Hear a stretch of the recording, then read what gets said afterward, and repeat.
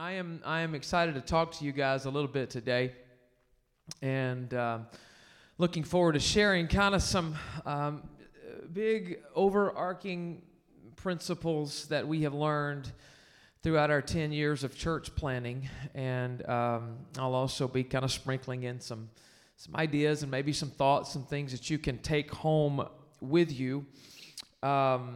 It's amazing how we tend to learn things the hard way, but I have, in my 46 years of living, I have come to the conclusion that I would much rather learn from someone else's mistakes than to learn from my mistakes. So if you maybe can learn from some of our mistakes that we made and not make them yourself, it'll save you a little pain and maybe a few scars here and there.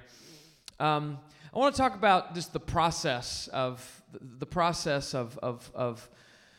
building a church, the process of building people. I'm a planner, and so I'm someone who likes to know where I'm going before I go somewhere. I like to have the details worked out. I like to have a plan in place before I take a step. And how many of you know that's not generally how it works when it comes to God's church and when leading God's kingdom? In God's economy, He tends to never show you the big picture. You just have to take a step of faith, and then as you go, things become clearer. But I like to plan. I have a checklist on my phone every day that I go through, and I if it's not on my to-do list, I don't want to do it. So if I'm presented with something that's not on my to-do list for today, I would rather, okay, I'll put it on my to-do list for tomorrow because it's not on my to-do list today. But at the end of my day today, I intend to have every box checked off. I like to plan. It's just kind of the way that I see life. It's kind of who I am. It's my DNA. I go on vacation. I like to know what I'm doing.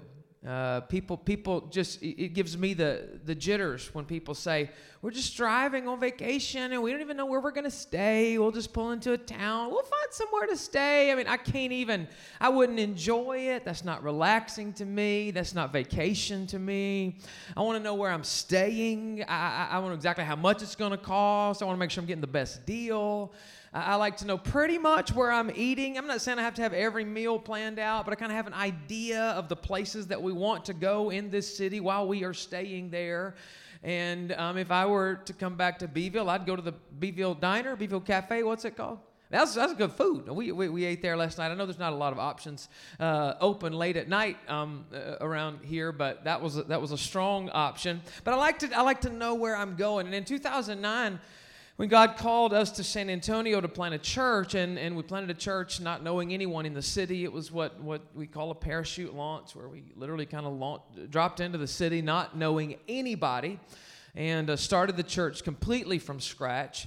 Myself and two other couples moved there, one from Mississippi and one from East Texas, and together we launched the church, and it was this huge undertaking. And I remember thinking, if we can just get off the ground, like if we can just have that first service and just get going, I can kind of check that box. I can check that box. But then I realized on Monday morning, after we had that first service on Sunday, that we're gonna have to do this next weekend too. And we were portable, so we were having church in an elementary school, in an elementary cafetorium, they call it. I'm not sure that's a word, but cafetorium, it's a cafeteria with a stage in it. And so every weekend it smelled of children's food when we came to church. And there's Pastor Isaac, you wouldn't have known that, would you have? He has no sense of smell. I've never heard of that in my life until last night. I think that's probably good in some cases, but then in some cases there may be a few things you miss out on. But if you would have been at North Rock in the early days, it would have been good. But we were portable, so we had to set up church and tear down church every weekend. And I remember thinking on Monday, oh, Lord, we have to do this again, next weekend. And so I in my mind, the box was checked, but then I realized it's not checked. It's coming around again. It's coming around again. And then week 3 is coming. And then when we had 70 people coming to church, I remember thinking if we could just get to 100, if we could just break 100 people in attendance, I could check the box. And then we got to 100, and of course you know where I'm going. Then you're thinking if we could just get to 200, if we could just break the 200 mark. And believe it or not, studies do show that breaking 200 is the most difficult barrier to break in a church's life. Once you break 200, of course, there are other barriers, but 200 is the most difficult barrier. But when we broke 200, I remember thinking, okay, and then maybe we should add a service, and we added a service, and we checked that box. But the list just goes on and on. Then you get to 400 and 500 and 1,000. There's really never that moment where you arrive. And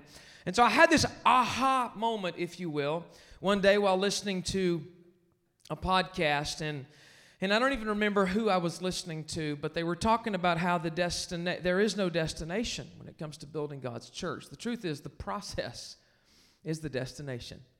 The process is the destination. You never arrive. There are always going to be people to reach. And I'm pretty sure that when we have 10,000 people in attendance, we're going to be thinking there's more to reach. There's 15. I want to get to 15,000 or 20,000. We never ever arrive, because as long as there are people who need Jesus, then there's work to be done. I said it last night, but until Jesus dominates, until Jesus runs San Antonio, Texas, then there's always going to be one more soul to reach. There's always going to be work for us to do. And God didn't call me to check a box as it relates to building a church. God also didn't call me to build a mega church. But what he did call me to do was to reach as many people as possible with the gospel. As many people as possible. And in Acts 16:5, the church that we are still a part of today launched in the book of Acts chapter 2. And it was a crazy day, and I'll talk about that here in just a moment. But in Acts chapter 16, verse 5, there's a scripture that says, and I love this, and this is kind of, what drives us and how I encourage our church and our people and our staff and our team. But the scripture says the churches were strengthened. Acts 16:5, do we have that? The churches were strengthened in their faith, and they grew daily in numbers. The churches were strengthened in their faith, and they grew daily. They grew daily. It was a process that never, ever ended. It's still growing today. As long as there are people to reach, we don't stop. God is always inclined for his church to grow, because God is always inclined to save. There's never a day when God takes a day off and says, you know what, I've already saved a lot of people this week, so I think I'm good. At least, next week we'll try again. No. God is always inclined to save. He is not willing that any should perish, but that all should come to repentance. And so he's always looking for opportunities to save. There's never a day where he's just like, I'm done for today. So his church, as his church, we don't stop. We're continually pursuing one more lost sheep. Not so that I can feel like I'm winning. It's not about me feeling good about myself, but so that I can fulfill the purpose that God has placed in my life. And so when it comes to building a church, the process of reaching people is the destination. I want to embrace that process. So I want to talk about a few things that we've learned over the years, kind of some epiphany, some game changer moments for me. And I want to use a familiar story in the Gospels as a roadmap, because I think it gives us a good picture of the process that Jesus used while he was pursuing the lost. There stories, of course, if you read through the Gospels, you see Jesus pursuing lost and broken and hurting people over and over. But this is one of my favorite passages. It's in the book of John, chapter 4. John chapter 4. And Jesus was traveling from Judea to Galilee. And John chapter 4, verse 4 says, now he had to go through Samaria. John writes he had to go through Samaria. Now I want to, just to give you a little context, when the statement is made that Jesus had to go through Samaria. It's akin to me saying, if I were going to San Antonio, which I will be this afternoon, that I had to go through Floresville. Now, if you know the road system, the highways, the way they work, you know that you could go through Floresville, but you also know that you don't have to go through Floresville. There are other ways that you could go, and there was more than one way to get to Galilee from Judea. You did not have to go through Samaria, and the reality is, Jewish people actually, as most of you probably know, went out of their way to avoid Samaria. Because, Samaria, those people were considered ungodly and unclean, and their lives were so messed up. So we understand that when John writes that Jesus had to go through Samaria, it was not a geographical statement. It was not a Google Maps statement or a Waze app, whatever GPS app you use. It was not a geographical statement, but instead it was a spiritual statement. It was a spiritual statement. In fact, what John should have written was this. He had to go to Samaria. He had to go to Samaria. Because Jesus wasn't just looking for the shortest route to Galilee. He had an appointment with a woman who was lost. He had an appointment with a woman who was messed up. And he was intentionally planning to meet her there. So the first thing that we can learn, if you're taking notes, and I want to encourage you to write things down, that in the process to reach one more person, we find that Jesus was intentional. Intentional. He was intentional. And you got to love the idea, the reality that he went to Samaria for the purpose of one. Now, ultimately, there were lots of people who were saved, but he went to meet one. That is so powerful. Don't ever underestimate the power of reaching one. One at a time. One at a time. I want our ministry in San Antonio to reach thousands and thousands and thousands of people. I want Kingsway to reach thousands of people in this region. But if we just reached one, it would be worth it. I mean, if we just reached one, it would be worth it. This is why Jesus told the parables of the lost coin, lost sheep, and lost son, because one is important to the kingdom. And he went to Samaria to reach one lady. He was intentional about it.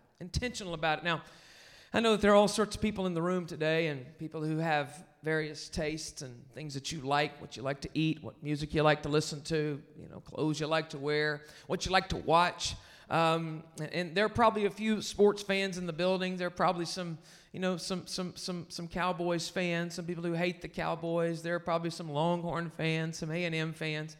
It doesn't really matter, what we have in common or what we don't have in common. The truth is, if you know anything at all about, even if you're a casual fan of a sport like football, when you watch what's happening on the field, you know that there had to be a plan for them to get up there and everybody work in order and synchronized as the ball's going this way and the linemen are pulling to block that way and the receivers know what they're doing, and there has to be a plan. Somewhere they sat down in a room and they strategized and they put a plan together. It would look incredibly messy. What if you could have watched the Super Bowl, and although it was kind of messy, you could have watched the Super Bowl and it would have been like going out to watch Pee-wee football with 8-year-olds or 7-year-olds. They're just running all over the place. And both of my boys played ball, and it was, of course, we thought it was amazing, but now looking back, you realize how messy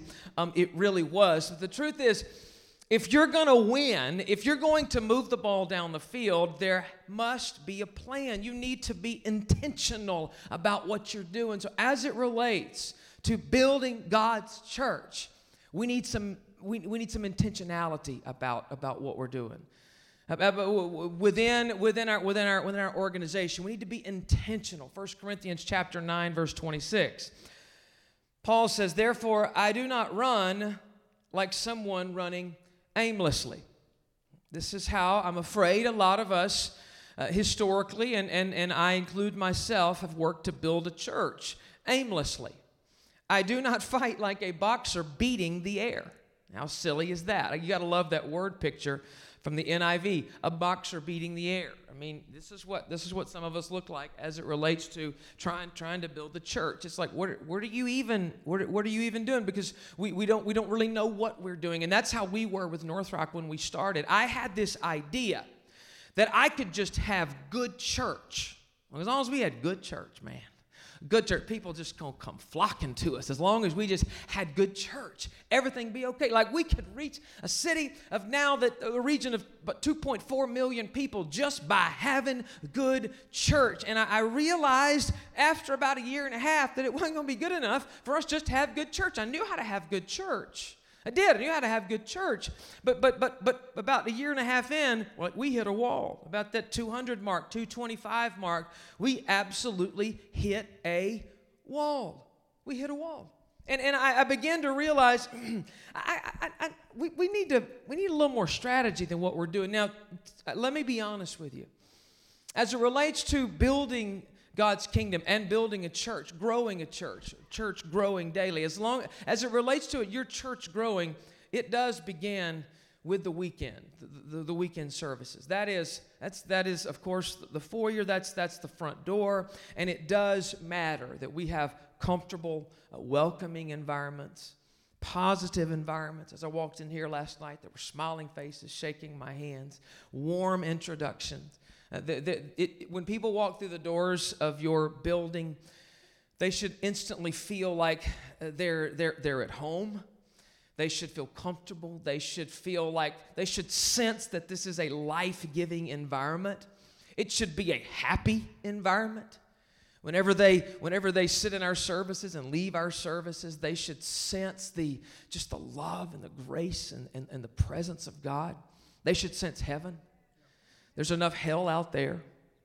When they come in here, they should sense heaven, and they should leave with their head held high, and feeling like, wow, I may not have it all together. I may still have some things that I need to get together, but those people love me, and they represent a God who loves me. So we need to have that life-giving environment, and we do need to have wonderful weekend services. But we must go beyond. We must go beyond that, because what started to happen is the law of the lid began to take effect, and I realized that I was trying to do everything. Me and 2 or 3 other people trying to do everything, and we had hit a wall. So the first thing that you can write down that I needed to be intentional about, Jesus was intentional, and the first thing I realized I had to be intentional about if I was going to grow North Rock was personal growth. I had to be intentional about personal growth. Pastor Isaac mentioned this just before I got up here, and he's exactly right. The growth that I want to see begins with the growth in me. The growth as a leader, specifically as a senior leader, that I want to see in my church begins with the growth in me. I have to grow myself. And every stage of my church's growth requires me to grow personally in order to lead that growth. And the day that I refuse to, or I'm just so comfortable or complacent that I refuse to embrace personal growth, is the day that I ensure that my organization, my team, my church becomes mediocre and it begins to stall. Personal growth. Doing what you're doing today. I mean, I'm preaching to the choir a little bit because you're doing what you're doing. But it goes beyond just this.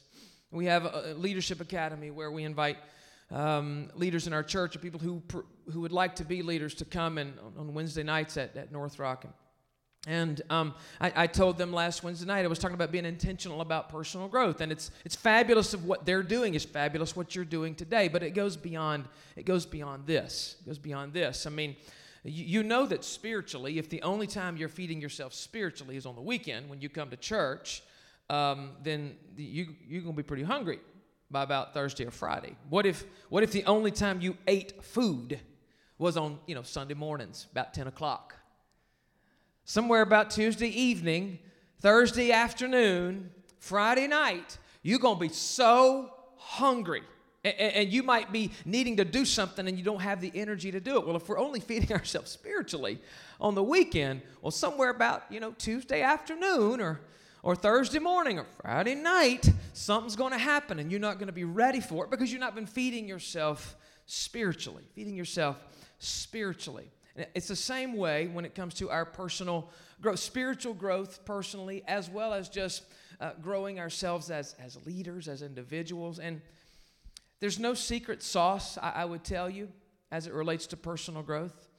What I've learned is I just do it. Just like I get up in the morning and I pray. I have personal devotion time where I pray and I read my Bible. I also set aside time to read a book, to read a leadership book, or to listen to a podcast when you may not have a lot of traffic around. You might not sit in traffic around here a lot, but if you have to drive 30 or 40 minutes somewhere to work or whatever the case might be for you, instead of listening to sports talk or whatever you might want to listen to, some sort of news that just makes you angry, put on a podcast. It's very, very easy, and listen to someone. Listen to a John Maxwell. Listen to a Craig Groeschel or an Andy Stanley. Listen to someone who's teaching you about how to grow yourself as a leader. Personal growth is a non-negotiable. It's a non-negotiable. If you're a leader of a church or a leader of a team, it is a non-negotiable. Now, one caveat as it relates to personal growth and being willing to stretch yourself is that it's not always easy, because growth is typically accompanied with change. Change usually comes right along with growing. And sometimes we might say we want to grow, but we really don't want to change. And that's where you get that definition of insanity, where you do the same thing over and over and over and expect different results. There's actually going to be some changes that have to take place. So the change, not only the growth I want to see begins with the growth in me, but the change I want to see begins with the change in me. And there's some things that I kind of noticed about myself. I have some preferences, just like you were talking about earlier today, some preferences about kind of how I would like to have church and even what I would like to preach. And some things that I would rather just preach about this all the time because that's my candy stick. It's fun. I enjoy preaching about that. But I've realized that I've got to stretch myself, and there's sometimes I have to preach some things that don't just excite me because my church needs it. My city needs it. There's some music that I don't particularly care for. I certainly wouldn't drive down the road listening to it in my car. But we'll have it. We'll have some of it on the stage. We'll do some things because I know that that's the language that our culture is speaking. And my preferences as to how I would like to see church done never, ever trumps what our culture needs and the type of church that our culture needs. Just last week, I heard again, and I've quoted this to my church before, but 3 different research groups, Barna was one of the 3, did research, but between the 3 of these organizations, they came to the conclusion that 85% of Americans who surrender their life to Jesus do so, you've probably heard this, before the age of 14. 85% surrender their life to Jesus. Americans who say, okay, you're a Christian? Yes. When did you become a Christian? Before age of 14. 85%. Okay, I've heard that for some years. But I heard this just last week. 96% say they did so before age of 30. 96% said that they became a Christian before age 30. Now, if you created a product, you invented something, just amazing. And your market research showed you that 96% of the people who would make the purchase of this product would come from that age bracket under 30. 96% of the people who would buy your product would do so before age 30. Who would you be marketing that product to? Who would you be marketing that product to? So I'm 46. Here's the thing, as it relates to me stretching myself and being intentional about everything that we do as it relates to reaching people. We have to make sure at least at North Rock, that we are marketing, that we are doing church in such a way that will reach those people under age 14, that will reach those people under age 30, that they can connect to. Of course, it blesses me as well because God is sovereign that way. But I have to make sure. And so sometimes as I'm growing, as I'm stretching myself, that change can be a little bit uncomfortable. But I must be willing to grow and to stretch myself and my ideas so that I can reach the people that God has called me to reach. I have to be intentional. The second thing I have to be intentional about is I learned in about that second year of having church that we had to be intentional about systematically connecting people to our church. Systematically. Connecting. I don't mean getting them through the doors. That's one thing. But actually getting them connected to our church. Systematically. Not haphazardly. Not accidentally. Not randomly. Not organically.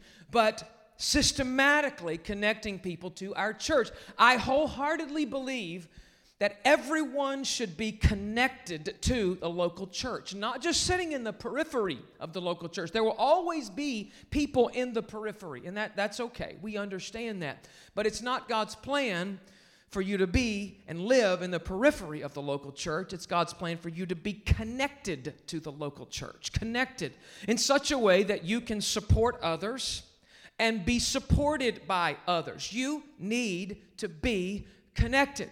If you're not connected and suddenly something happens and you need somebody standing beside you giving you support, how's that even going to happen? Because you were never connected. You just kind of slipped in the back, and your intent was to remain anonymous, and so you remained anonymous. It's God's plan that everybody be known. You need to be known. You need to be connected.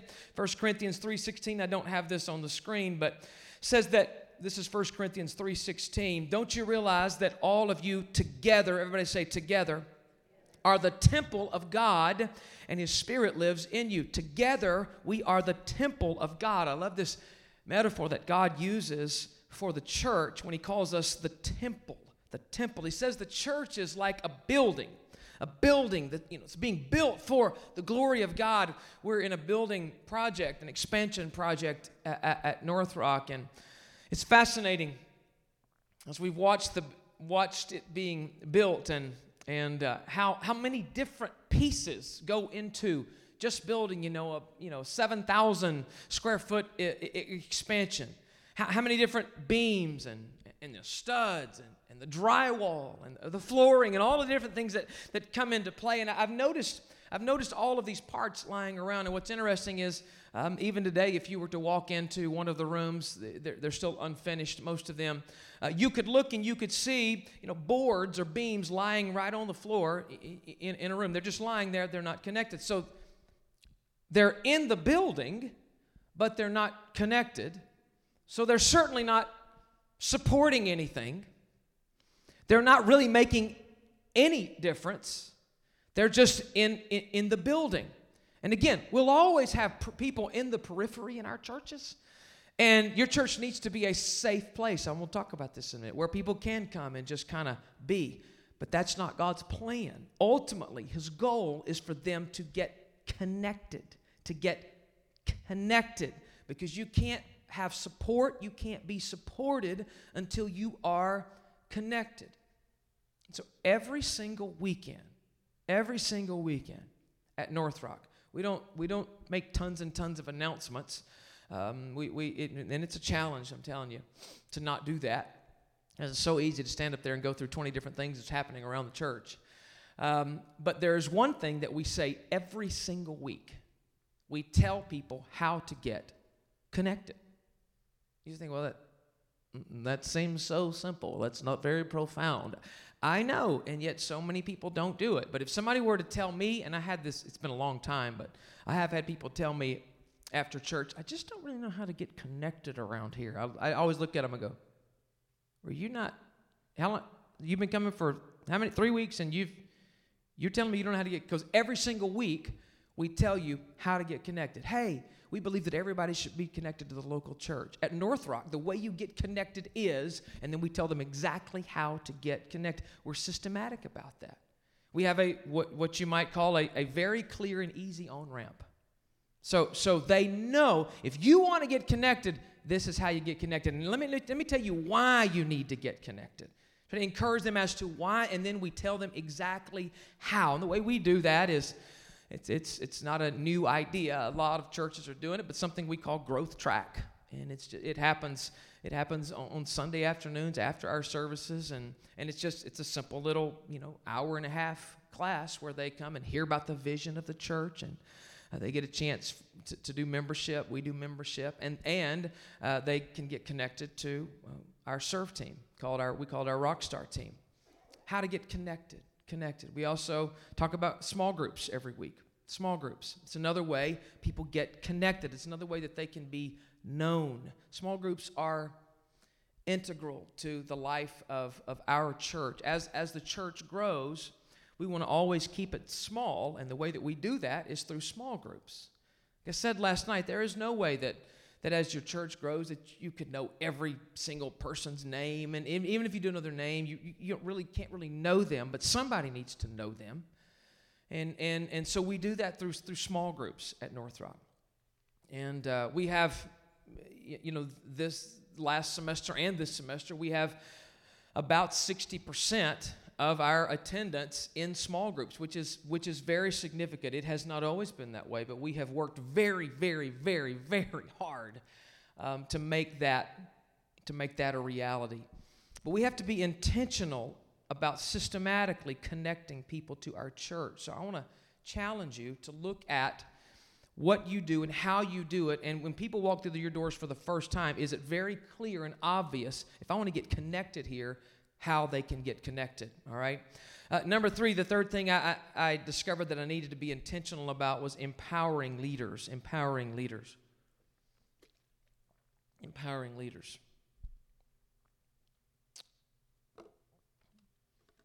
If this podium it wouldn't work right now because it's tilted, but if this podium were flat, and I were to take a big jar of peanut M&Ms, let's say, and I started pouring them out on this table, I could pour quite a few. If it were flat, it could hold quite a few.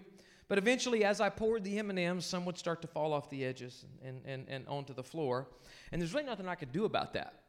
Like, the only way I could cause this table to hold more peanut M&Ms is to have a bigger table or expand the table. And then I could pour more. But as it is, if I just poured M&Ms on it, they would start to fall off. And a lot of times in our churches, leaders, the reason that we cannot hold more people that God wants to bring to us, and actually even does bring to us sometimes, they just come in and they float right back out, is because our base of leadership is simply just not big enough. It's not big enough. You as a senior leader, you can only handle so much. You can only pastor so much. You can only care for so much. So many people. I mean, how many people can you go visit in hospitals until you can't do that anymore? How many people can direct report to you until it gets to a place where it's unhealthy? It's unhealthy for you, and it's unhealthy for them. At the end of the day, they're really not being cared for.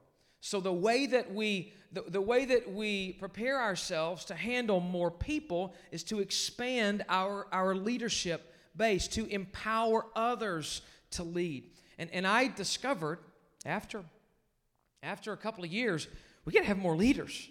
And we still need more leaders. So we are intentional about empowering leaders. We work very, very hard. And I want you to, in case you're misunderstanding me, I'm not talking about hiring more staff members. Yes, we do that, some of that too, and you do some of that as well. But I'm talking about empowering volunteer leaders. The mission that God has called us to is so significant, it's so large, there is no way we could ever accomplish it with only, paid, if you will, or pastoral staff. And the truth is, it's not God's plan for us to just build the church that way, to just have the staff doing all the work, staff unlocking the doors and locking the doors and doing all the vacuuming. That's not God's plan. Greeting and teaching kids. God's plan for us, the ministry, is to equip the saints for ministry so that they can do ministry. And God has placed in every single individual that walks through the doors of your church, God has placed a purpose. And God has placed a unique ability. And as Ephesians 2 says, they are God's handiwork. We are all God's handiwork, but not just the pastoral team. Man, everybody that sits in your building is God's handiwork. They're created in Christ Jesus to do good works, which God has prepared in advance for them to do. And as leaders, as ministry, our job is to equip the saints for ministry, to help them discover their unique design. To help them find that place where they can serve and then start serving and start living out that purpose. It's amazing how when people start living out their purpose, how fulfilling it is. There's nothing like laying your head on your pillow at night. There's nothing like laying your head on your pillow at night and knowing that you teamed up with God today to help someone find Him. There's nothing like knowing you're part of that bridge that separates, that connects someone between being lost to being found. There's nothing like that feeling. And I wholeheartedly believe that. And so I wholeheartedly believe that the people who come to my church, whenever I'm encouraging them to serve, it is not just so that we have somebody to vacuum the floor because it needs to be vacuumed and I don't have time to do it. The church is going to be blessed as a byproduct of everybody living out their purpose. But I wholeheartedly believe that the individual serving is the one that's going to be exponentially more blessed than we are. It's the same principle with giving. I preach that tithing is significant and important, and the church is going to be blessed if everybody will give. But listen, you're the one that's going to be blessed when you tithe, because you're the one who God said, I'm going to floodgates of heaven. We'll be pouring out so many blessings, you won't even have enough storehouses to contain it. And I believe that. It's the exact same principle with serving. So we need a systematic way to get people connected and to empower people to serve in our church. In Acts chapter 1, Judas was gone. He had, of course, sold Jesus to the Romans and then taken his life. And where there were 12 disciples, now there were only 11, and so there's a leadership gap. There's a hole. And this is Acts 1. The disciples had no idea what was coming in Acts 2. Jesus had told them something was going to happen, but there's no way they could know. They had no idea what it was going to be. They just knew there was a leadership gap, and they needed to fill a hole. And Acts chapter 1, verse number 6 says that they gathered around him and they asked, Lord, are you going to restore the kingdom to Israel? And he said to them, it is not for you to know the times or dates the Father has set by his own authority. Again, and this helps my feelings, and if you're a pastor, I hope this helps your feelings. Because even Jesus' best and brightest had no idea what was about to happen. And I often feel like a spectator in my church. I mean, I want to say this is where we're going to be, and I talked to Pastor Isaac about this last night. I plan, I dream. I certainly don't want to be guilty of undervisioning God's church. And so I plan and I dream, but at the same time, I always say, and if God breathes on it, this is what we would like to see happen. But I certainly am never 100% sure. Very seldom when I even make any decision am I 100% sure. I mean, that's just the reality of it, y'all. If I can get to 70% sure, I'm doing pretty good. But if I could predict everything that was going to happen at North Rock in the next, 4 or 5 years, I'd probably be reasoning God out of the equation. So these disciples had no idea what was coming, but they knew that there was a leadership gap. Judas is gone, and so they met and they discussed and they decided on Matthias. And the truth is, and this is not on the screen, but you might want to write this down, while we cannot plan a move of God, we can prepare for one. While we cannot plan a move of God, you can prepare for one. You can. You can empower people to lead. You can expand the leadership base, and so that when God does want to pour peanut M&Ms or Skittles out on your church, you have the capacity to hold and process and facilitate all of the people that He wants to bring. Something that is a no-no with our staff. Is for staff members to say, maybe we had a problem on a weekend that was a big weekend, and them to sit in a meeting and say, well, that was only because we had really big crowds that day. No, you need to fix that. Whatever the issue was, solve it, because God would like to bring us really, really big crowds every single weekend. So don't ever use the excuse of, well, that only reason that happens because we had so many people there that day. Yeah, okay. But God would like to bring us so many people every single weekend, right? So let's prepare. Let's do what we have to do. And then, of course, Acts chapter 2 happened. They didn't know what was going to happen. They just knew there was a gap they needed to fill. And then Acts chapter 2 did happen. And I'm pretty sure you guys know the story. They went from 120 to 3,120 in one day. Talk about kids' facility space issues. Talk about parking lot issues and people not being able to sit in the chair that they sit in every week issues. And can you really even only imagine what that was like? And again, Acts chapter 2 was God's plan all along. He knew what He had planned. He knew what was coming. The disciples did not, but they knew they had to prepare for something. Prepare for something. So let me challenge you, leaders. Let me challenge you, senior leaders and leaders of teams and departments, music pastors, to empower others. Expand your leadership base. What does that look like practically? I didn't really plan on this, but let me just give you some practical ways. One of the phrases that we use, and maybe this will help somebody. I heard Andy Stanley say this years ago. No, it wasn't even. This is not an Andy thing. This is something I read somewhere else.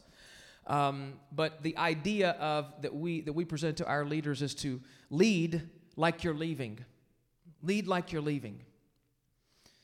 So you're not leaving, but lead as if in 1 month you were moving to Hawaii. You know, you won the lottery and you're moving to Hawaii. And you have to prepare somebody to do what you've been doing. What if you were leaving in 30 days? That's how you need to lead all the time. It'd blow your mind as to how that leadership base would begin to grow and expand, right? If you empower people in that way, prepare people with that mentality. Lead like you're leaving. That's just a phrase that we use. Lead like you're leaving. Lead like you're leaving. Everybody's mentoring someone all the time. In general, you need to be mentoring 2, 3, 4 people all the time, as many as you possibly can. Another phrase that we use, this is the Andy Stanley phrase, is push yes as far down as possible. Let me explain what I mean. Push yes as far down into the organization as possible. On your team, work very hard for people who are below you and even below the people below you to have the power, the ability to say yes, to make decisions, if you will, so that every decision doesn't come right back up to the top. You know, whenever they have to come back to you to ask you, should we get chocolate chip cookies or oatmeal cookies? Well, you're doing nothing but stalling and slowing down the process. And people should never feel like they can't make a decision between oatmeal cookies and chocolate chip cookies. Listen, if you don't like the oatmeal cookies and they get the oatmeal cookies, then just tell them after the fact, hey, next time let's get the chocolate chip cookies. But make sure that they feel empowered to make a decision themselves. I heard someone say last week at an event that I was at, the same idea, push the ability to make decisions away from the center. Now, in order to do that, in order to empower people, and so that in fact, people won't feel empowered unless they have ability to make decisions. But along with that ability to make decisions, there always has to be a safety net as well, because they have to be able to fail, because they're going to make some bad decisions. But I mean, you do too. I mean, even though they come to you and ask you, sometimes you don't know, and you make a bad decision too. So they have to have the ability to make a bad decision. So along with the ability to say yes, there also has to be a safety net.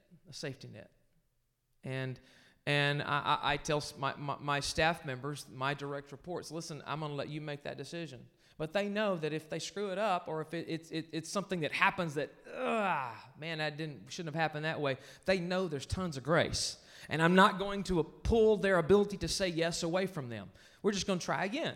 I'm talking about just some simple ideas as it relates to expanding your leadership base. Here's an experiment you can try. Here's an experiment. The next time someone who's a direct report to you or someone who comes to you and asks you a question, if you're wanting them to feel empowered and they come and ask you a question, here's what you say. You ready for this? This is big. This is profound. Here's what you say. You decide. You decide.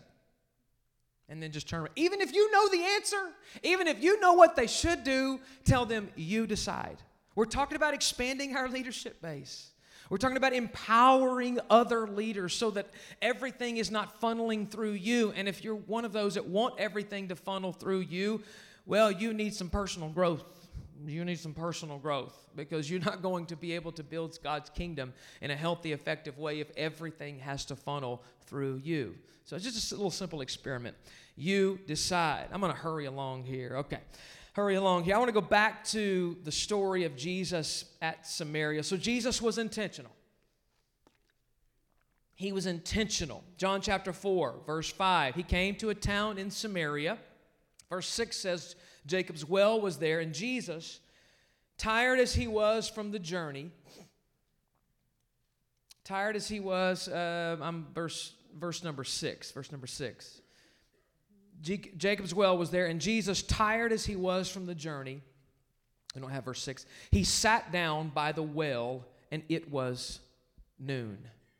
All right? John chapter 4, verse 6 says that Jesus sat down. Everybody say he sat down. And it was about noon. Jesus was intentional about coming to the well at noon.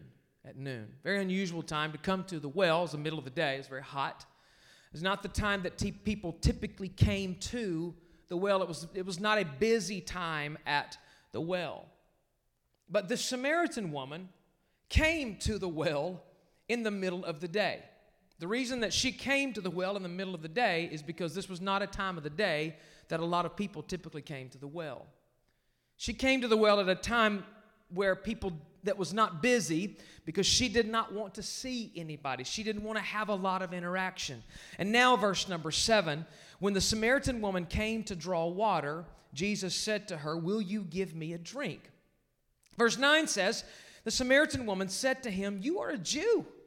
You're a Jew, and I'm a Samaritan woman. How can you ask me for a drink?" First of all, Jews and Samaritans, they don't interact much or at all. Second of all, I'm a woman. And in that culture, in that era, sadly, women were viewed more as property than as people. And so she couldn't believe, as a man, he was even talking to her. And so she said, "You're a Jew." Almost feels insulting the way that she said it. Like, we don't chat. You're different than me. We don't talk. And Jesus, of course, Jesus could have been offended. He could have been taken aback when she said, You're a Jew. He could have been, well, you're a Samaritan, and all messy and whatnot. I mean, he could have attacked her right then and there, but Jesus was patient. If you're taking notes, Jesus was intentional, and Jesus was patient in his process to reach. He was patient. Anybody in the room wrestle with patience? Anybody wrestle with patience? Listen, if you put the 5 people that know me the most in a room together and had them describe or put on a whiteboard the characteristics of Jonathan Moore, patience would not show up on that whiteboard. Would not show up. I'm the dude who stands in line at a grocery store or Academy or Walmart, whatever it is for you, and I stand in 2 lines at once. I stand in one physically, and I stand in another one mentally. Like, is that line going faster than mine? And it always goes faster. That's Murphy's Law. But I wrestle with impatience. I live with impatience. But Jesus was so patient. First of all, he patiently sat down at the well and waited for her to arrive. Do you know why Jesus sat down at the well? Do you know why he waited? Because she wasn't there yet. He was patient because she wasn't there yet.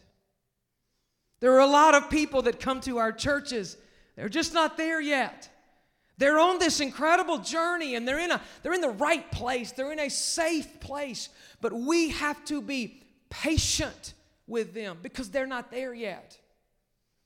I have a buddy in San Antonio that we met right after we moved. There's actually a neighbor, and our kids went to school together and found out about us planning a church before we ever even planted a church. And we had a conversation, and he told me, I'm Jewish, so I don't the Christianity thing. I don't really see Jesus like you see Jesus. I don't see him as the Messiah. And great, fine conversation. Well, about 6 years into our church plant, his wife had started coming to our church some. Again, this is years after I met him. They started coming a little bit, and she convinced him to come to a marriage series that we were doing. And after he came to that marriage series, he didn't miss did not miss a Sunday. He asked me for lunch, and we went and sat down at lunch, and he said, listen, I think we're going to start coming to your church. Again, this is not a Christian. I think we're going to start coming to your church. Now, my family's, they're going to come all the time. You'll probably only see me, once every 6 weeks, maybe once every 2 months. Oh, great. That's awesome, man. That's awesome. Believe it or not, he started coming every weekend, and he comes every weekend, and now has been coming for about 5 years every single weekend. Even when his family is out of town, he'll come by himself to church on the weekend. And I've had him say it about 4 years ago after an Easter weekend. Of course, we're preaching about Jesus.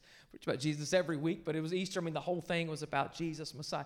And he said, wow, almost with tears in his eyes. That was an incredible week. Now, I don't see it, just like you do, but that was incredible. We've invited him into our small groups, he and his family, and I watched about a year ago in one of my small groups as he sat, because I go around the room and make everybody talk in my small group, and he didn't really know what to say sometimes, but as tears were in his eyes, and he was talking about the feeling that he gets, or that he had on a particular weekend at church, and I'm sitting there knowing that God is working on his heart, that God is working on his life. Now, I'm just sitting there on the well. I'm just waiting. I'm just sitting waiting on him to get here. But I can guarantee you that I'm going to see him surrender his life to Jesus. I can guarantee you that. It's been years, and he still hasn't quite taken that step, but he keeps coming in the house. He keeps coming in the house. He's not there yet, but he keeps coming. He keeps coming. And Jesus sat down because the woman at the well, she wasn't there yet, so he sat down and he waited. My pastor used to say all the time, church is a chance. Church is a chance, son. Let them come to church.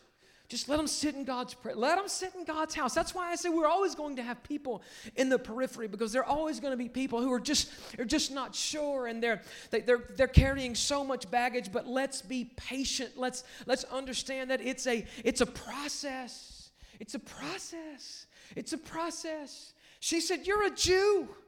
Jesus could have literally been irritated by what she said. He could have gone off on that girl. Sometimes in Christianity, I'm afraid that we go off on people, that we speak our mind for the purpose of speaking our mind. And sometimes we'll win an argument and lose a relationship. And if we're not careful, ostracize the very people that God is calling us to reach. So it's okay for you to stand for truth. If somebody's not standing for truth, then the enemy will take over. It's okay for us to stand for truth, but let's be careful. Let's be careful not to ostracize the people that God is calling us to reach. Let's be patient. He sat down. Verse number 10 says, Jesus answered her, "If you knew the gift of God and who it is that asks you for a drink, you would have asked him, and he would have given you living water." Living water.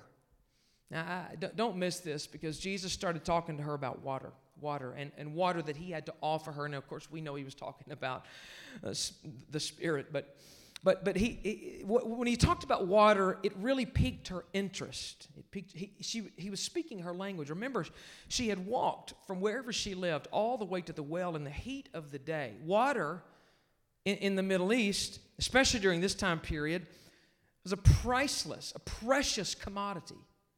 Precious commodity. So when he started talking to her about water, something that was very meaningful to her, it connected. Immediately she was intrigued. Wait a minute, water? We're talking about water here? I needed water in my house. I have no running water, so I had to walk all the way here to get water. And you're telling me that there's water that'll cause me not to have to do this anymore? Watch this. Jesus connected with her on a level that she could understand. He connected with her about a subject that she could understand, on a level that she could understand, like real life talk. Sometimes if we're not careful, the church will answer questions that nobody's asking. Nobody's asking that question. Why are you answering that question?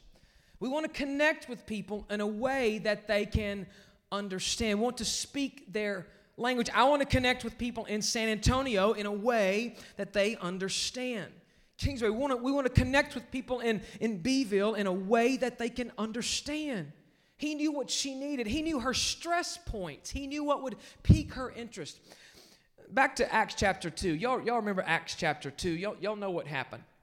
I got this Pentecostal background, and I know that there's a lot of Pentecostal background here. I mean, you know what happened in Acts chapter 2. When the day of Pentecost was fully come, they were all in one place. Suddenly a sound from heaven. You know what happened. And I quote it in King James because that's how I learned it. I quote all scripture in King James Version because that's how I learned it growing up. But you know what happened. Spirit fell. Crazy stuff happened. People in the streets, like these people are drunk. It's the time of a festival, so there were people from all over in Jerusalem, and they hear this commotion coming from the upper room as they're filled with the Spirit and speaking in tongues, speaking in languages, this crazy miracle, languages that they did not know.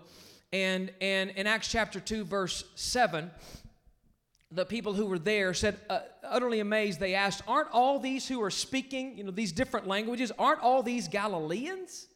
Verse 8, then how is it that each of us hears them in our own native language? Verse 11, we hear them declaring the wonders of God in our own tongues. Now, I don't want to mess with your theology here, but I want to get practical about what's happening here. I want to bring this home in a very practical way. Because this amazing supernatural experience happened in Jerusalem during this, on the day of Pentecost, people heard the wonders of God proclaimed in a language they could understand. God wanted the gospel to be understood by everybody. God loved our world so much that when the church began in Acts 2, He allowed the good news to be spoken on a level where it could be understood by everyone who was around. And He's still doing this today. He's still doing this today.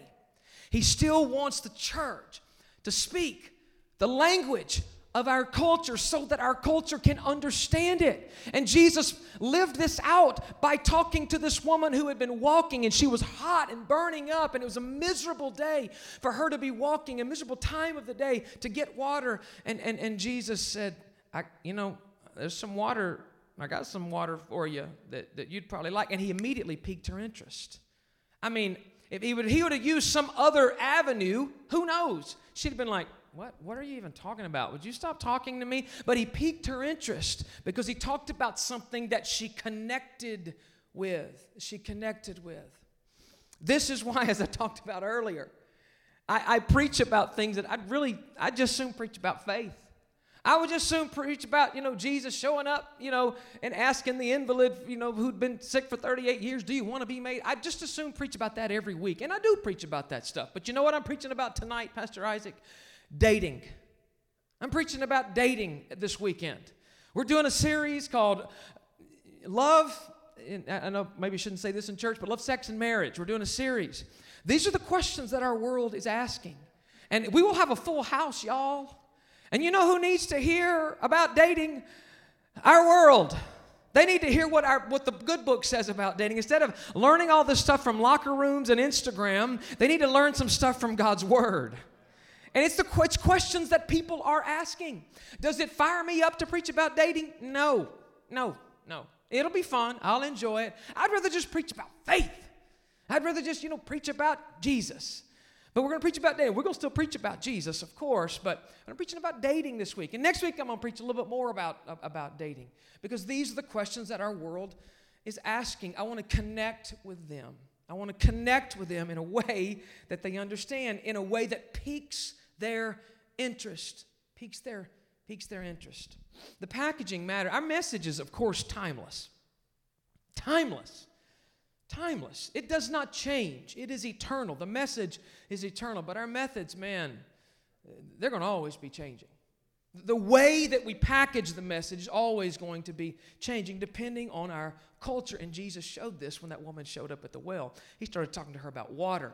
Let me finish this out here this morning. He continues in verse number 14 of John 4. Whoever drinks the water I give them will never thirst. Indeed, the water I give them will become a spring of water welling up to eternal life. The woman said to him, Sir, give me this water so that I won't get thirsty and have to keep coming here to draw water. You see how he's connected with her. She's still thinking, you mean I don't have to? But I want you to notice this. She called him sir. Do we have that? John chapter 4, verse 14 and 15. Do we have that? We may not. But in verse number 15, she called him sir. So first she called him, you're a Jew. Now she's calling him sir. You're a Jew. But now his patience with her and spending time with her, she calls him sir. And then if you hang around Jesus long enough, church is a chance. If you hang around Jesus long enough, he will start dealing with your issues. And in verse number 16, I don't have this on the screen, but he says, go and call your husband and come back. And she said, I don't have a husband. And he said, I know, you've had 5 husbands, and the dude you're with now is not your husband. And you hang around long enough, and Jesus will deal with your issues, but sometimes it's just to sit and wait.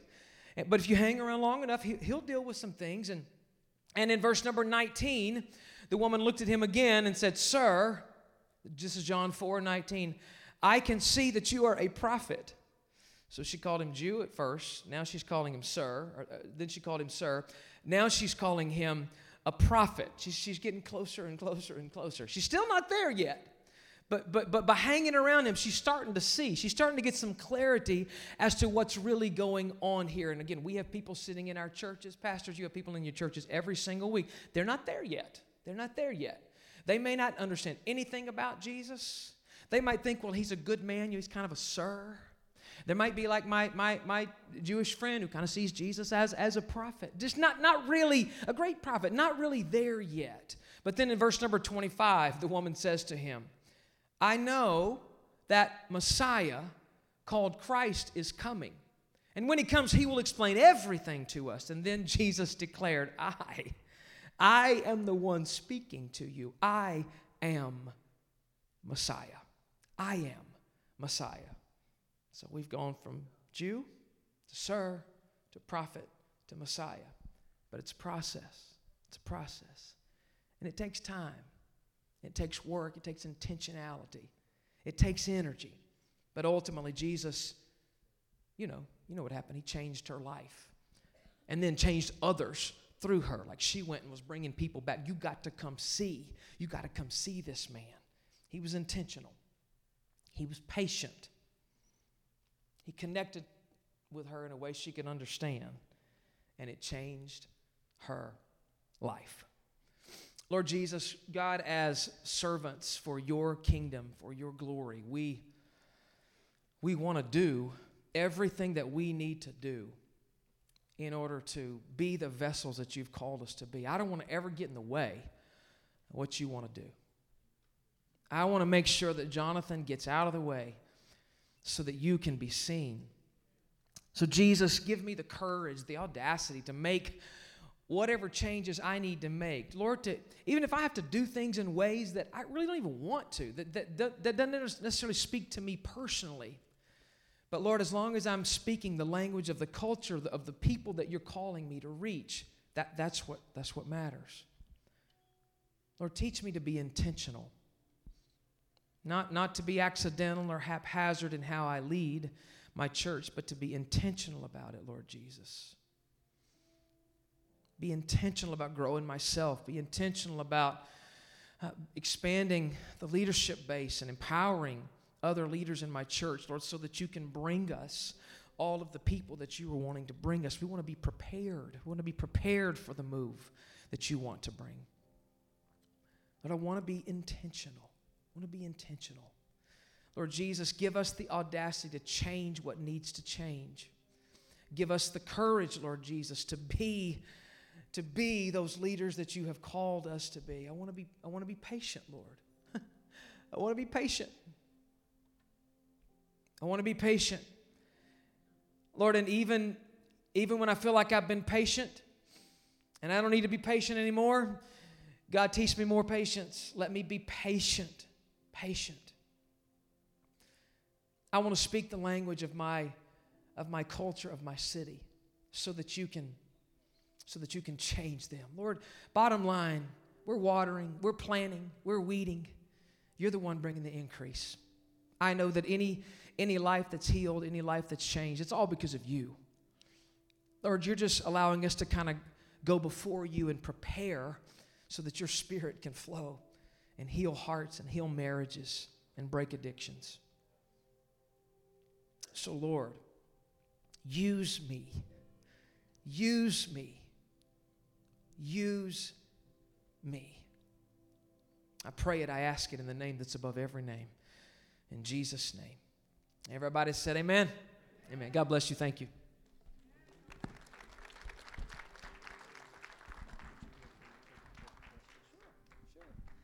I'm going to give us a few minutes. If you have a question, if anyone has a question they'd like to ask Pastor Jonathan, we want to take advantage of his being here. And certainly I know there are some things that have piqued your interest or some thoughts. My question, Pastor, would be, how do you preserve culture while you're giving away responsibility? Preserving culture, that's a good question, while giving away responsibility. Culture is something that we constantly revisit. Culture, like vision, tends to leak. So you have to constantly revisit. And so we have very specific culture points and that we challenge our leaders with and challenge our staff with. But culture is it's always being created. It's either you are intentionally creating it or it's creating itself. So our culture comes from either what we're intentional about or what we allow. So one of the things as it relates to culture, if you see something that does not fit your culture, you have no choice but to handle it, to deal with it. And of course, always using vision. Everything is vision driven. Everything is about the why. I mean, culture has to do with why and what, but when it comes to preaching culture and teaching about why we do about what we're doing, we err on about 80 to 90% why we're doing this, and then about 10-20% what we're doing. So if we're talking about doing our worship service a little bit different, or making adding lights, or anything that would be a very tangible thing, we always lead. It's about 80-90% why. Here's why we're doing it. And when you help people understand the vision behind it, it's much more palatable, even if it's something that they don't understand or doesn't make sense to them. And as it relates to when you're expanding your leadership base, culture is just something that it's intangible. Okay, it's intangible, although we talk about it. So, I mean, when we bring a staff member on, I have culture points that we talk through every time a staff member comes on, and I generally personally handle a lot of that stuff myself, because I want them to understand how significant this is and how important these cultural values are to us. And the truth is, anytime something happens that does not fit our culture, we immediately deal with it. I mean, again, and things will happen in even in our top staff meetings. I won't be totally candid because my son's sitting here, but something happened last week in a meeting, and I immediately kind of spoke against it, if you will, not in a combative way, but I just want to make sure that anytime something feels like it doesn't quite fit our culture, one of our culture ideas at North Rock is that, again, serving, as I said a moment ago, serving is not just to get jobs done, but it's to help people live out their purpose. So it should be spiritually invigorating for them to serve. Like, they should enjoy it. It shouldn't be like, oh, I have to go to the nursery again. We want people in the nursery that want to be in the nursery. And believe it or not, y'all, there's a lot of people that want to, hold crying babies and apparently change messy diapers. So one of our culture, that part of our culture, we want people to want to do what they're doing. So we're always working to make sure, if you don't like what you're doing, let's find something else to do. There's tons of areas for you to serve. So anytime I start to hear, and every now and then I will, about someone who's burnt out and they just, oh God, I'm so tired of having to, I immediately go, what? Because that doesn't even make sense. Because that's not our culture. Our culture is for you to be excited about what you're doing. You get to serve. We have it all over the building, especially for our worship team. I can't believe I get to do this. We get to do this. This is not, well, I have to go greet at the door this week. No, I get to do this. We hit it. We immediately come against it, I guess I should say, if we sense anything is against our culture. But again, culture, just remember that culture is what you create intentionally or what you allow. So if you have bad culture, you've allowed it. Just the bottom line. You've allowed it. And so you just change it. You tweak it. I don't know if that fully answered that question, but anybody else have something? I can't say that I'll have an answer, but.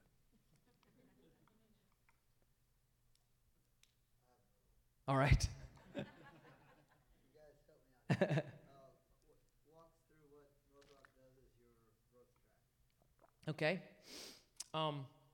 It has morphed through the years, but what it is right now, because we're in a construction project, we do it 2 Sundays a month. We do it the first and third Sunday of the month. And we're consistent with that. Again, having consistency helps with that easy on-ramp. If it's inconsistent, then people might not know how to get connected. But first and third Sunday, and so the first portion of Growth Track, it's essentially 90 minutes, and right now it happens after the third service on Sunday, so it happens at 12:45. Again, because we're in construction, this is how we're having to do it. But the first about 35 minutes, I actually talk, and right now it's on a video. As I've just preached 4 times, so I don't get up and teach again. But it's a video of me teaching and talking about our church values, talking about culture, talking about what drives us. We have 4 big ideas: connect, grow, discover, live.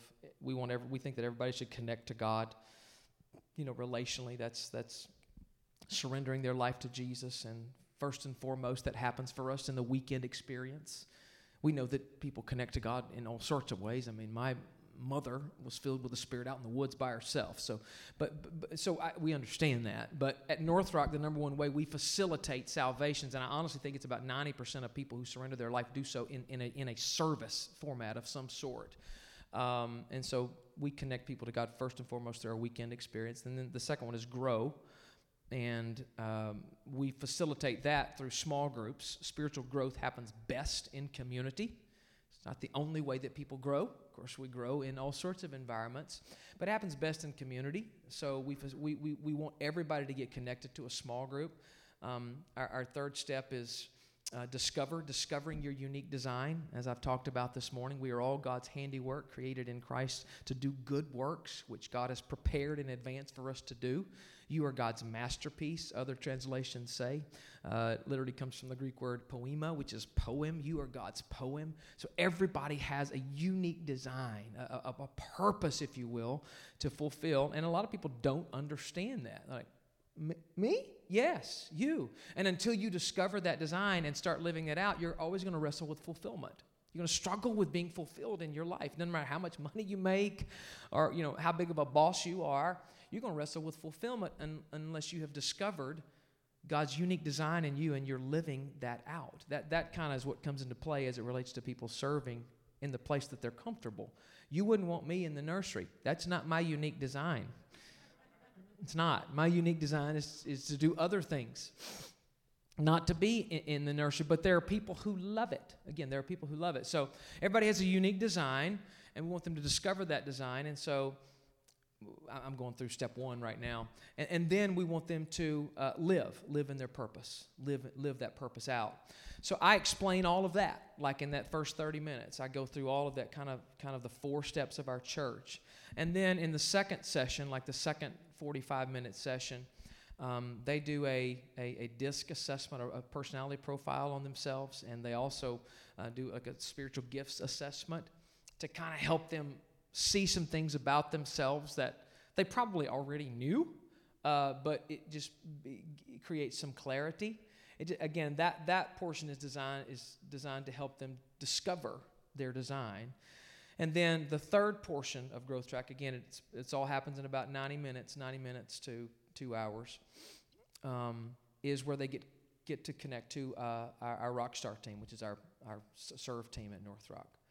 And, for instance, we had 33 people go through Growth Track last weekend, and I think 28 of them connected to our serve team. So we got 28 new volunteers last weekend. And again, it's just systematic. It's systematically funneling people through, but it's life-giving. It's incredibly life-giving. And, sometimes people don't know where they want to serve, but a lot of times they do. So they may serve on the production team. They might serve in our kids area. They might want to, join the worship team. You can't just join the worship team. I know our worship pastors understand that. You got to try out and all that stuff. And but you never know. Sometimes we do find some diamonds. So that's kind of how Growth Track works. Once we get our building, in the next about 3 months, we're going to start doing Growth Track every week again, and we're going to split it up into 2 different steps, step 1 and step 2. And step 1 will be the portion where I teach and they do their spiritual gifts assessment, and then step 2, the following weekend, will be where they get to join a Rockstar team and get connected and get trained and have small orientation for whatever team they're on. At the close of our Growth Track every weekend, we have reps from every department there. Like Mason will sometime rep for the worship team and probably the student team. I don't know what all you rep for. But reps for those teams will be there. So there'll be a rep for the usher team there, a rep for the kids team there. There may be 8 or 9. First impressions will be there. And so they'll essentially almost recruit people to their teams. It's amazing how you can get people to serve on your team if you're there and kind of recruiting them. So that helps. It helps. That's kind of what it looks like as in a 30,000 foot view. Yeah. Can you talk a little bit about how you got to 60% involvement? I'm talking about just tenacity, and stay from the stage. Lots of intentional preaching about it. Again, that's another one of those things that I don't just love preaching about. Granted, I understand that it's life-giving for the people. I'd rather be preaching faith, but I have to preach a sermon about being connected and having healthy, life-giving relationships. And I do believe wholeheartedly we all need healthy, life-giving relationships. I use the term, we have enough vampire relationships in our life. They're sucking the very life out of you. We need relationships where people are giving us life. They're propelling us forward. They're helping us move down the field toward into the forward that God wants from us. There's so many people, and I mentioned this briefly last night, are in relationships, whether it's friendships, dating relationships, where people are just literally holding you back from forward. You're trying to move forward, and they're holding you back. And we need healthy, life-giving relationships. We don't really believe you can fully live out. It's hard to live out New Testament faith in general if you're not surrounded by a body of believers.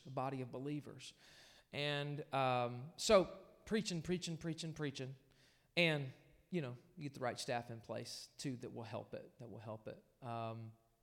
And it became, I had a friend who, literally, and this was only about a year and a half ago, he came and he was observing, and he came into one of our staff meetings and said, I just have an observance. And I said, okay. He said, you say that small groups are the backbone of your church, And I believe that you want it to be and you think that way. But like when it comes to Growth Track, he said, I know that y'all are all about Growth Track and getting people connected because I hear that every weekend, every single weekend on the stage. I hear it every single weekend. I said that a moment ago. He said, but small groups are not necessarily on the stage every single weekend. You're not talking about small groups every single weekend. And I said, you're right. You're right. And we made that change. We implemented small groups literally. I mean, it's a 10-second blurb in our video, or probably more than that. It's more like 30 seconds in our video announcements, and then I might make a statement on stage, and maybe when someone's closing the service, especially at the beginning of our small group semesters, we do semester-based small groups, which I think is way healthier because there's a beginning and an ending. So it's not just like I'm stepping into this open-ended, never-ending, oh God, how do I get out of this thing type situation. So again, not a new idea, but there are different schools of thought. We do semester-based. We do 12 weeks, 12 or 13 weeks in the spring, 6 weeks in the summer, and 12 or 13 weeks in the fall. And so at the beginning of those, like the first 3 or 4 weeks, like again this weekend, we're about 3 weeks into our launching our spring semester. We'll talk about it from the stage heavily again. And we make it easy for people to join. Online, you go online and pick a group from a directory and join, and you can contact the leader right then and there. Make it very, very easy. It's a big launch day. We actually do 2 weekends where it's big. So just really working hard at it. And we've been well below average, really, until the last, really 2 semesters. The last 2 semesters, we finally, where we need to be, we're in a healthy area.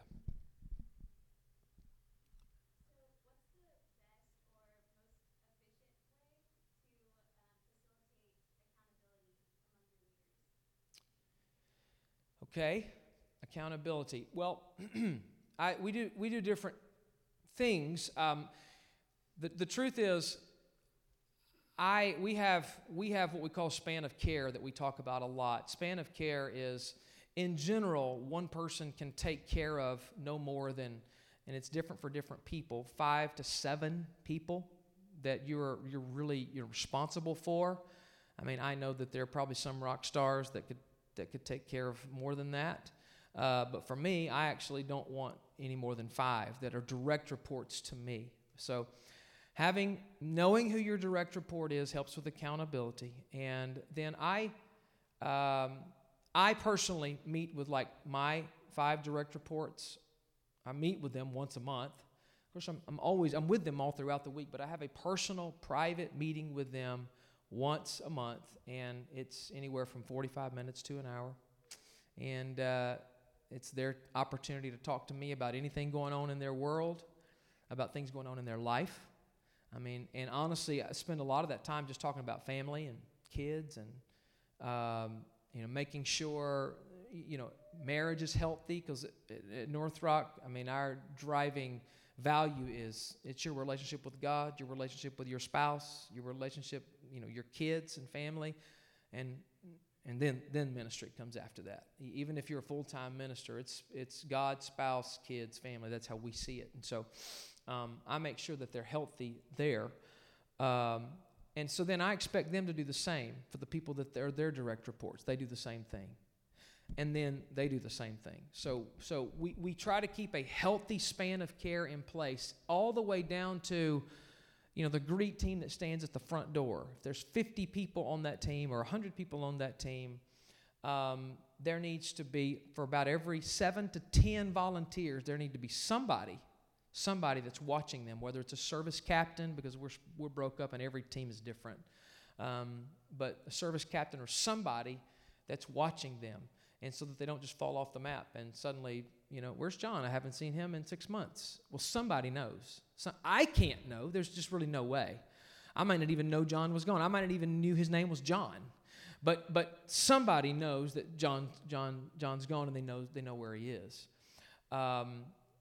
So a healthy span of care in place, and that takes work, and that's messy, and they'll constantly be tweaking and working on it. You have to work at that to have a healthy span of care in place. But we teach that, and we model it from the top down. That's the best way for there to be accountability. So in order to really have accountability, you have to have relationship. Okay? So that's where the proper healthy span of care comes into place. It's hard for me to walk up to the front door and hold John accountable when I don't even know his name. I don't know his last name, and I don't know what his kids' names are. It's hard for me to hold him accountable if he's, and let me just give you all a pointer. For instance, we had a gentleman the other day at the front door wearing sunglasses. That's a no-no. You don't wear it. It's not Secret Service welcoming people. Take your glasses off.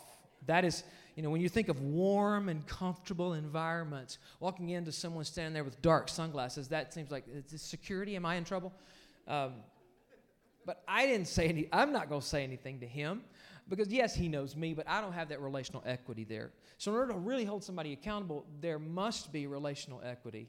And in order to have relational equity, somebody's got to be in their world. Somebody has to know who they are, know their kids' names. And of course, we have huddles. Every team huddles before their service, whatever service they're in. And in those huddles, there's prayer time, and people are able to talk about needs, so that helps with the relational equity. But I'm not in those huddles, so I can't hold, So you can't have accountability without relationship, and that's proper span of care